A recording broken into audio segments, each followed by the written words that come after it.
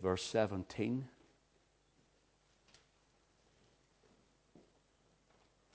Ah, Lord God, behold, thou hast made the heaven and the earth by thy great power and stretched out arm.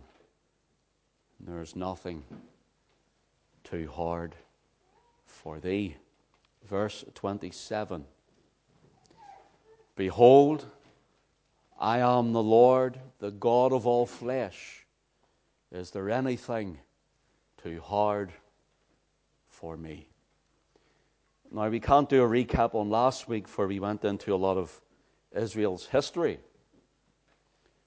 But what we do find here is that Jeremiah is told to buy a field by the Lord in Anathoth. Anathoth means answers to prayer. 3 miles outside the walls of Jerusalem. And as the Lord has told him to buy it, he's to put it in a vase or a vase. And he gets the scroll of it and he puts it in the purchase scroll and he buries it. Because the Lord has told him that Anathoth will be taken by the enemy. The enemy here is Nebuchadnezzar, the king of Babylon.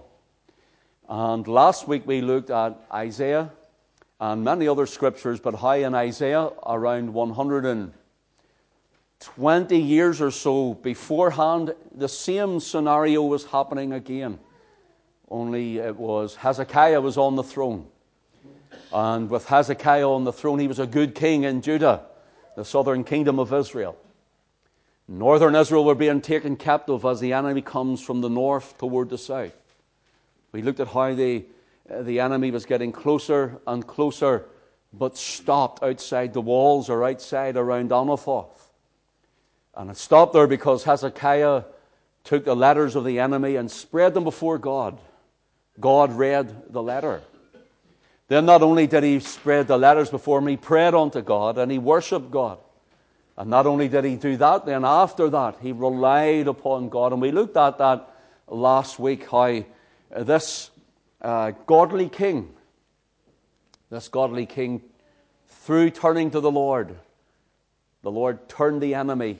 He slew 185,000 Assyrians as they came from the north to the south.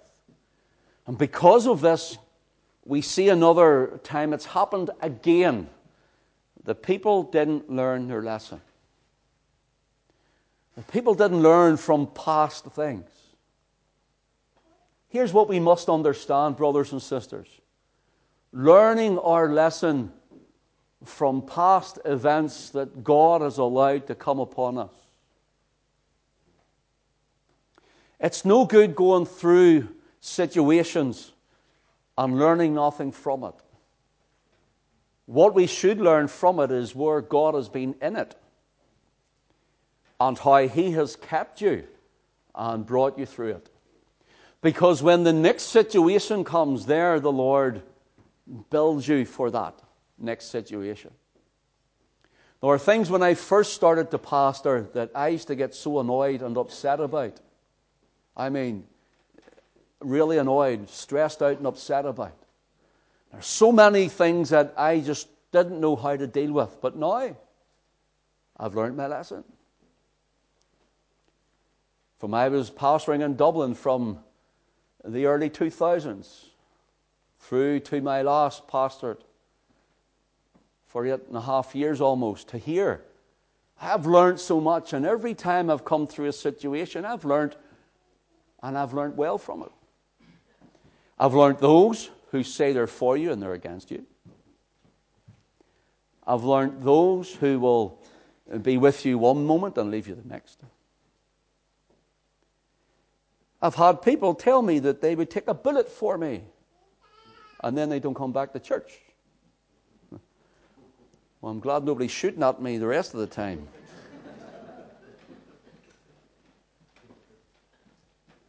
I've learned how to let people go. And I've learned how to encourage ones to stay. I've learned through times of grieving how God is with me even when I feel He isn't. I've learned how to believe that even when I've failed, that He still loves me. If we don't learn from past situations, then we will never conquer our present ones. I've learned how to be gracious to people who I may feel are not 100% right with God. Because you know why? Because I need grace every day myself. I'm imperfect before man, but perfected in Christ.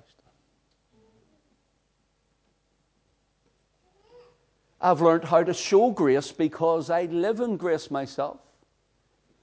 And I've learned how to bare my teeth. There's a time for peace, Solomon says, and there's a time for war. I've learned it. I've learned how to go into the spiritual realm. I've learned how to take things from the spiritual realm and apply them to my life, to my family, to church life, to ministry. And I've learned also how to deal with the devil.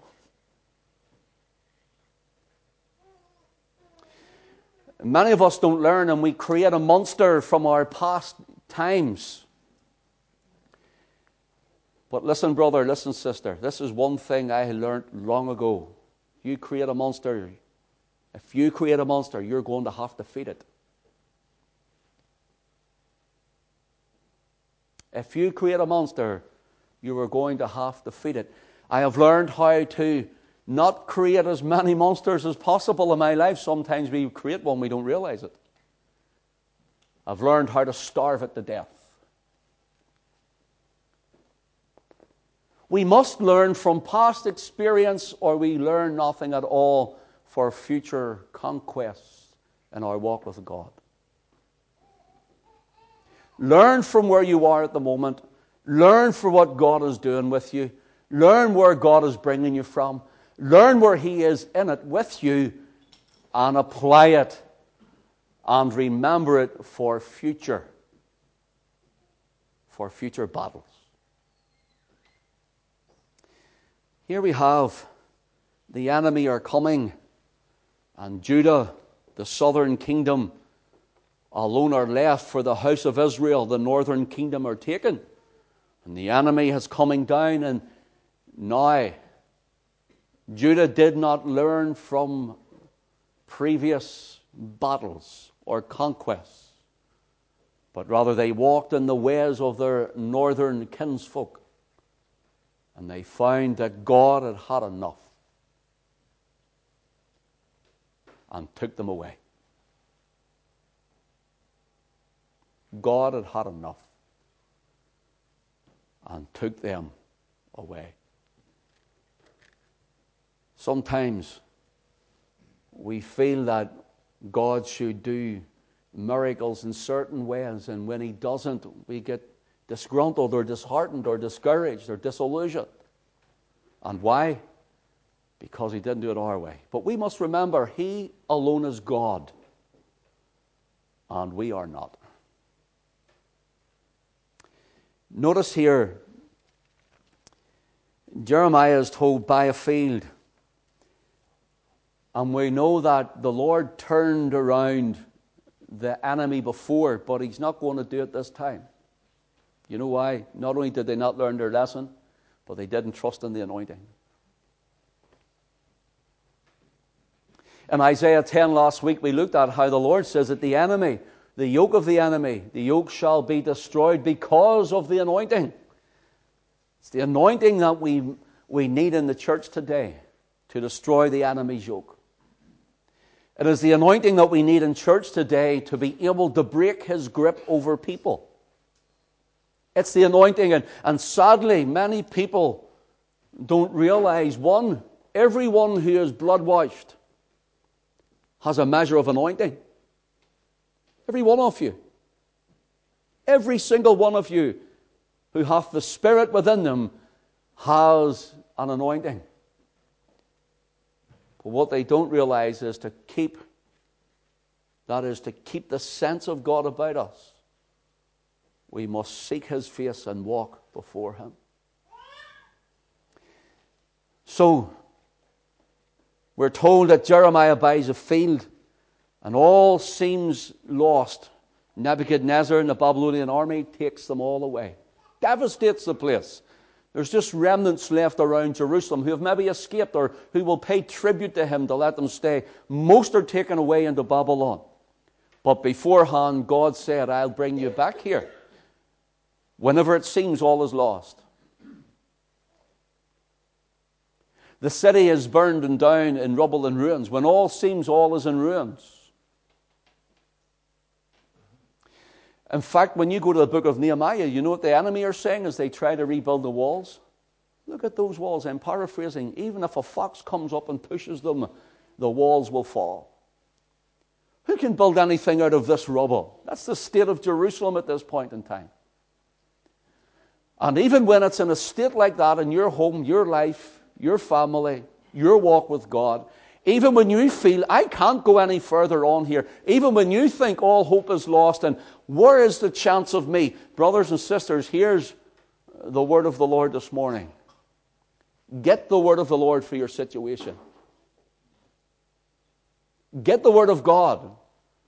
Now, what do I mean? Name it, claim it? No. Blob it, grab it, as one preacher once said? No. Seek His face till He speaks. And no matter what happens, have faith in Him. Seek His face until He speaks. It doesn't matter who comes against you. It doesn't matter what comes against you. It doesn't matter how far you feel you are away. It doesn't matter the ruins that you feel your life has been brought to. Seek the face of the Lord until the word of God comes to you. And stand on that word, have faith in God, and watch what He'll do in the mighty name of Jesus. Let's learn. Let's learn. We in CET especially, let's learn. We come from different backgrounds, walks of life. We've all problems.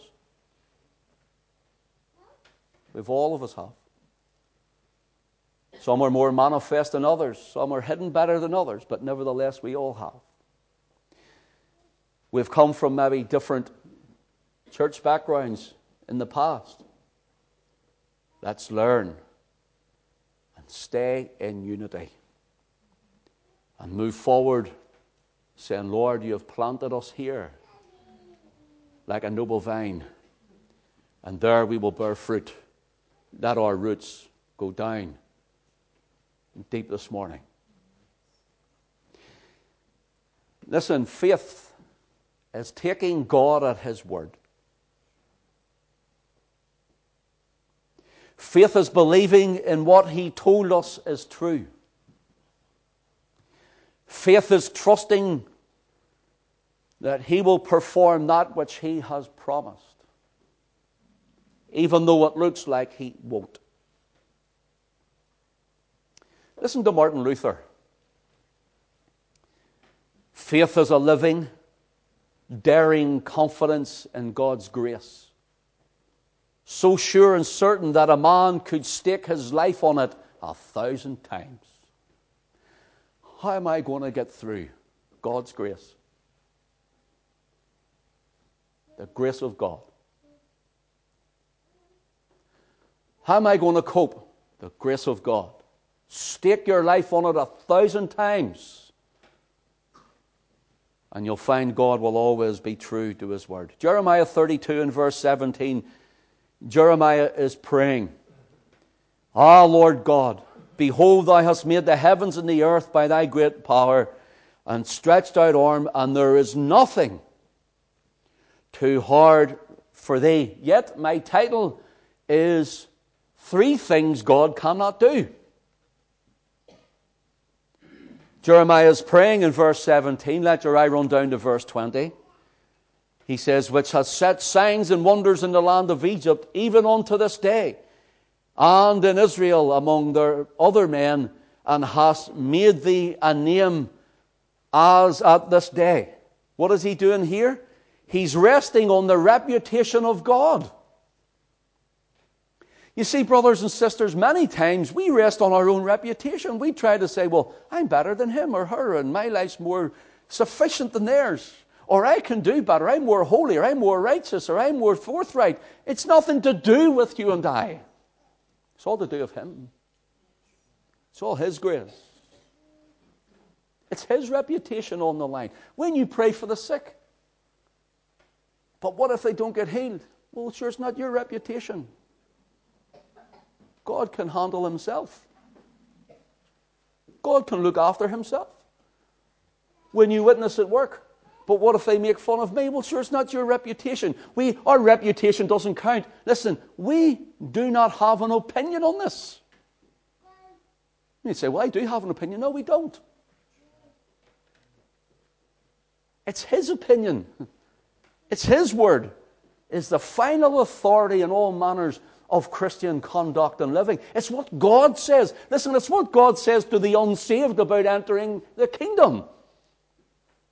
He says, are you trusting in my Son and his blood and his sacrifice, one time, once for all, done at Calvary? Are you trusting in his finished work? Then that is what God says has to happen for you and I to enter the kingdom. It's the same for believers. If we don't trust his word, it's not what we think. It's not well, let's put our slant on it. It's what God's word says. It's what God says. Jeremiah rests in verse 20 in God's reputation. How do we know? Look what it says at the end of it. Among other men, and hast made thee a name, as at this day. You know what he's saying here? He says, I remember the prophets, and I remember Moses writing and telling us about you bringing Israel out of Egypt. And I said it the other week, and I don't know if you got it or not, but bringing Israel out of Egypt wasn't the biggest miracle for God, even though there was 10 plagues, as we call them. Getting Egypt out of Israel was the bigger miracle. Getting Egypt out of Israel is the bigger miracle. Getting the world out of the Christian is the bigger miracle. It's causing us. Listen, we talk about, and listen, I fully understand, I'm not belittling this, please don't get me wrong. And there's people giving their lives for the faith at this present moment. But if God hasn't called you to give your life as in to death, then here God's called to say, then live for me. Live for me.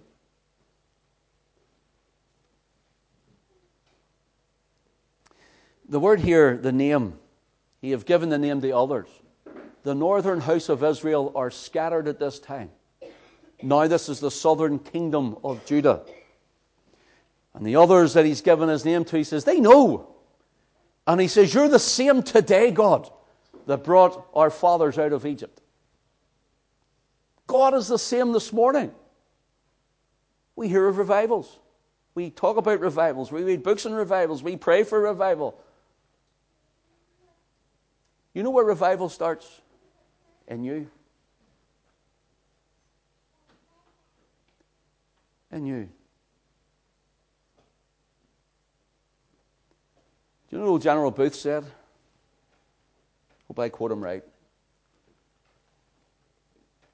Now, people were talking about a revival or a move of God. He says, I am a move of God.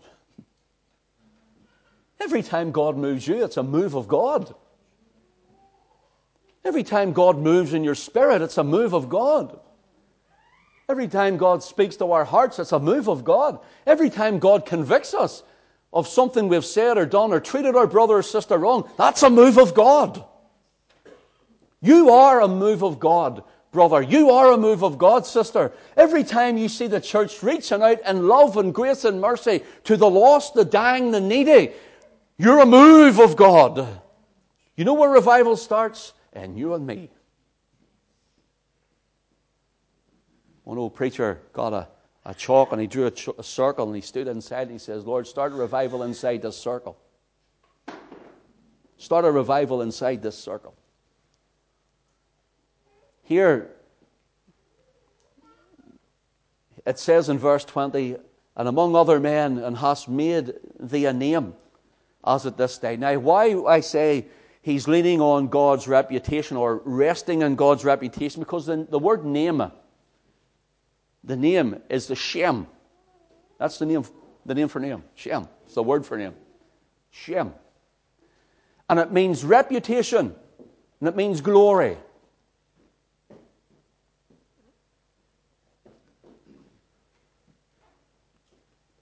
It means reputation and it means glory. It gives the idea of God's fame. For example, we have Noah, Shem, Ham, and Japheth.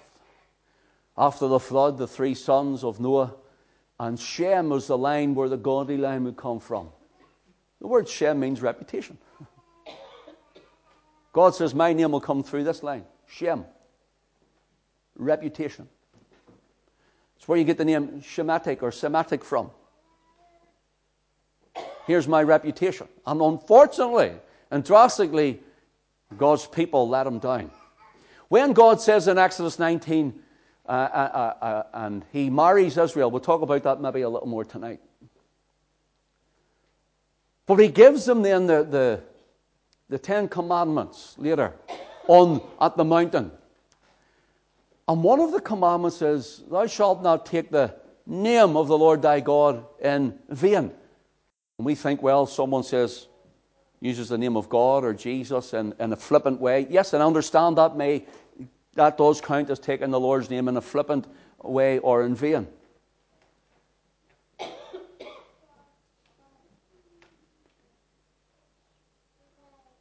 Kathy, bring the child in, would you? Just be a bit distracting, dear. Thank you.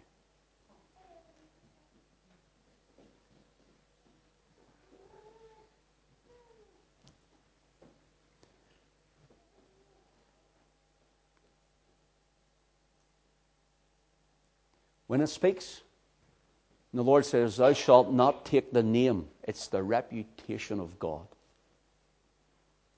When I and Alison got married, she became Davidson from Macmillan. She took my name. And it's the same idea God says, when you take my name, live up to my name.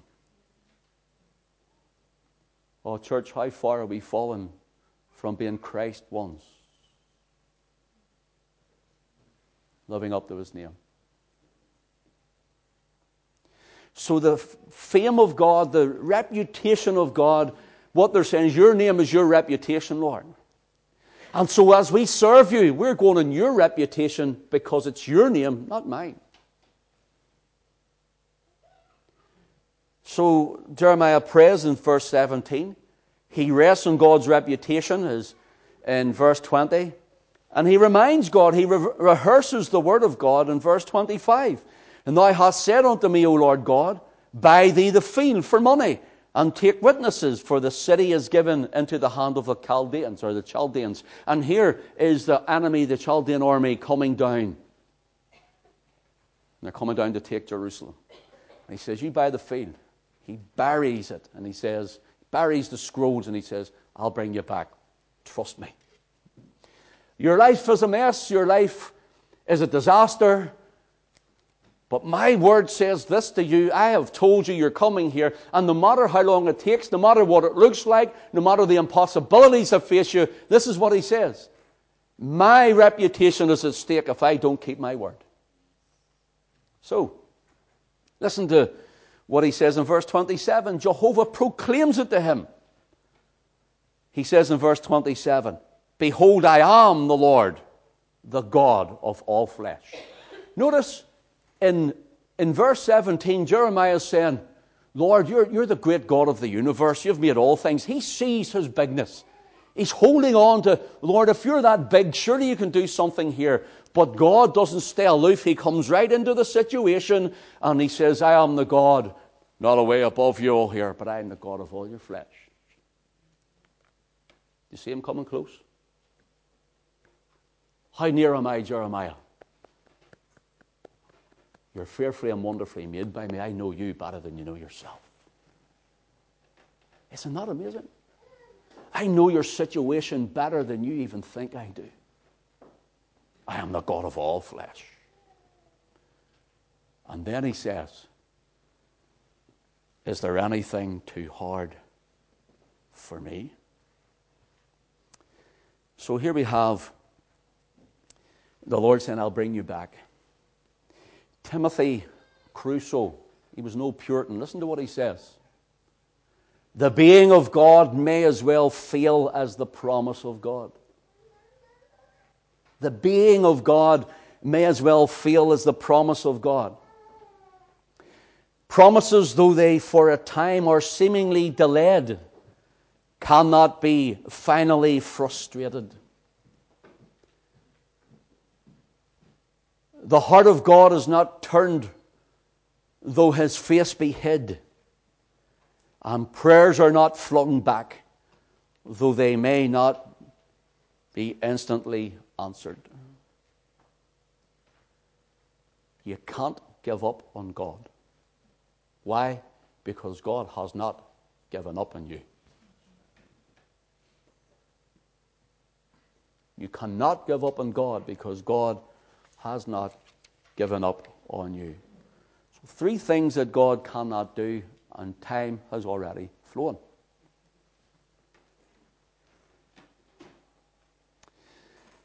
You see, the angel that came to Mary, young virgin girl, the angel Gabriel in Luke chapter 1 and verse 37, he says that she would be with child and she knows not a man. She's asked him how it can be. He says, for with God nothing shall be impossible. But yet there are 3 things God cannot do. And it's not to put doubt in all that we have said that there are 3 things God cannot do, because there are quite a number of things that God cannot do. You want me to tell you one of them? He cannot die.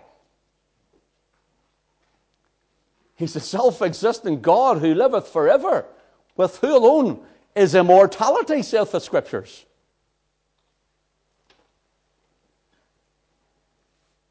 He cannot sin.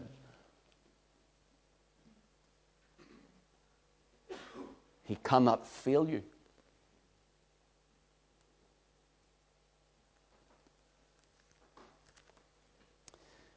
So 3 things that God cannot do, and I can't do them this morning, I'm sorry. Time has went.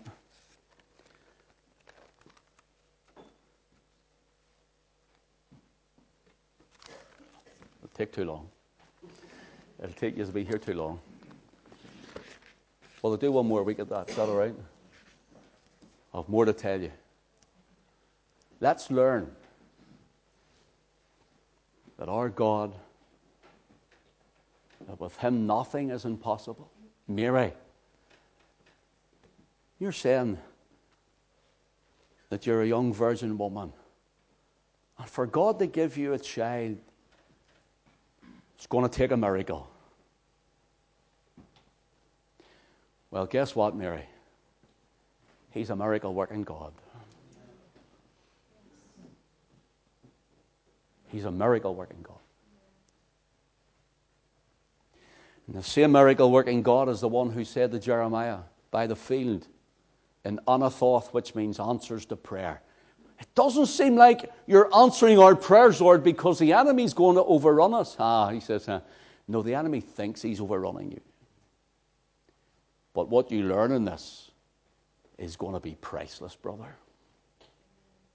Priceless, sister. One old Puritan says the devil is God's ape. The devil is not almighty. He is not omnipotent in power. He is not omniscient, all-knowing. He is not omnipresent. He's not. In fact, I'll tell you something he is. He's defeated. He's defeated. Jesus said, it is finished, and the devil, his head was crushed on Calvary's tree when Christ hung and bled and died there. Let's go forward in the name of Jesus. Let's go forward in the name of the Lord. Let's keep holding on in His fame, His reputation, being unafraid, none to cause us to withdraw and hold back. In Jesus' name. Amen. Amen. God bless you all this morning.